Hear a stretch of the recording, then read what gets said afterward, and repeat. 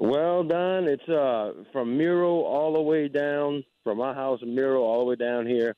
It's been pea soup thick all morning, so be careful. Just come on down, take your time. Don't be in a hurry. Let some of this burn off a little bit. Give daylight a chance to get it to peak up, so you don't have to be real early.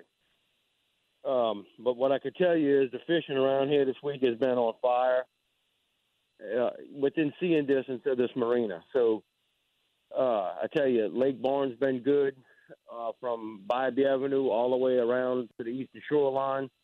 Biloxi Marsh has been good on the Hopedale side.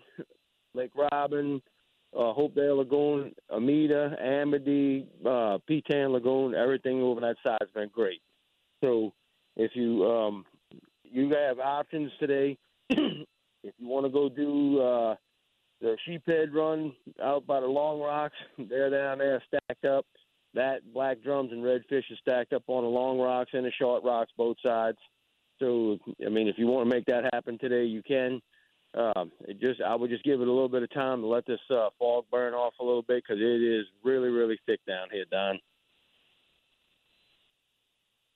Every morning and kind of a little bit mid-morning or late morning, it kind of lightens up and burns off. What time has it been getting where it's reasonable down there during the week?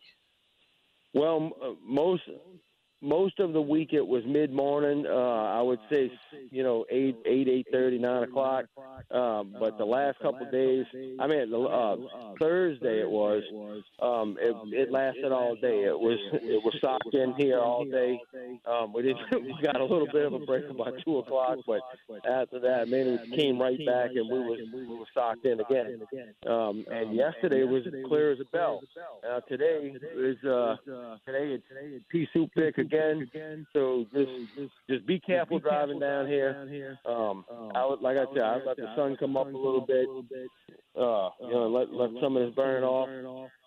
We got plenty of live shrimp on hand, so we're not in no threat of running out of that. So just take your time, people. Don't be I wouldn't be in a hurry. We're going to have falling tide all day. I think we're going to have good fishing all day. So just take your time, get here safe. Yeah, got good tide movement. It's going to be falling if you like to fish a falling tide. What about your duck hunters? I think they need to exercise some real caution if they're going to try to get out there in the dark before sunrise, in this fog. I would say ducks really don't fly that good when it's thick. I would, really give it some time. I know the duck hunters like to be there at dawn, but on days like this, sometimes it's better to delay your trip. Well, Don, I tell you the truth, I don't even know if it's open on this side this morning. I thought the season was what we were in. That's right. Oh, you're right, Robbie. We are in the split. So if anybody's duck hunting, they don't belong there anyway. We got three splits, and this is one of them. You're going to get in trouble. If you're duck hunting, you're going to be looking at Mr. Green Jeans this morning. Yeah, that's right. That's right. Who needs that? So, but anyway, well, if it was open, I would say exercise caution and just wait it out. But it's closed, so I don't think we have to worry about that. That's good news, yeah. If it's going to be foggy, let it be during the closure between the splits. All right, so you got live shrimp. We got falling tide. Just got to let that fog kind of get out the way before you head out. And yes, should sir. Be good Absolutely. And load the boat up. Okay, Robbie, thank you so much, my friend. Take care, and we'll see you in the fog. Be okay, safe. buddy. Catch you next week. Bye-bye. All right, that's Robbie Campo. Campo's Marina in Shell Beach.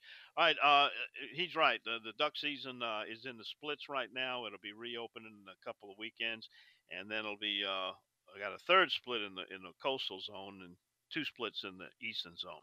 All right, the Department of Wildlife and Fisheries is putting out a word to keep your eyes peeled for any birds that may be acting funny. They've got a lot of captive birds as well as now some waterfowl. Blue-winged teal in southwest Louisiana have confirmed to have the bird flu. They've also located some in the parishes of Avoyelles, Calcasieu, Morehouse, Ouachita, and Richland parishes. All of those have had tested positive birds for HPAI, which is known as the bird flu. Now, they're giving out some guidelines, and you should always do this when you're handling wildlife. Of course, you never handle or eat any sick game. Field dress them in a well-ventilated area. If you're going to be cleaning deer in particular, you want to wear some gloves. And when you're finished, wash your hands with soap or disinfectant. Clean all your equipment, your knives, your surfaces that were exposed to it with hot soapy water. And it's even better if you kind of mix in a 10% bleach solution. And of course, if don't eat, drink, or consume tobacco products while you're cleaning, because that's one way it can be spread through the food or the drink if the contaminant, the virus, gets in it. And of course, you always cook your game. I know a lot of people like to eat it pretty rare, but it should be at least to an internal temperature of 165 degrees Fahrenheit. And avoid any surfaces that appear to be contaminated from either wild or domestic birds. And don't give the organs or the carcasses to your retrievers. Let them be consumed by other wildlife. Do not give it to your dog. And of course, if you observe any birds acting strangely, sick, definitely notify Department of Wildlife and Fisheries. Give them a call, let them know the details. All right, checking on our text message board. Let's see what we got coming in here. We have, oh, gee, it's blowing up. We got the Ursinator. That's a new one. Is headed to Golden Meadow to get on them speckled sea trout. You want to know how the White Lake duck hunt went last week? Went pretty good. We certainly would like to have more ducks. We had just tons of geese, flying real high as typical, the snow geese. We managed to bag some teal, one blue wing, three green wings, and of course we had some shots at some spoonbills. But not a lot to talk about. And of course, we've had some pretty warm weather for the last couple of weeks. We need that cold front desperately that's coming next week. Try to push some more birds in.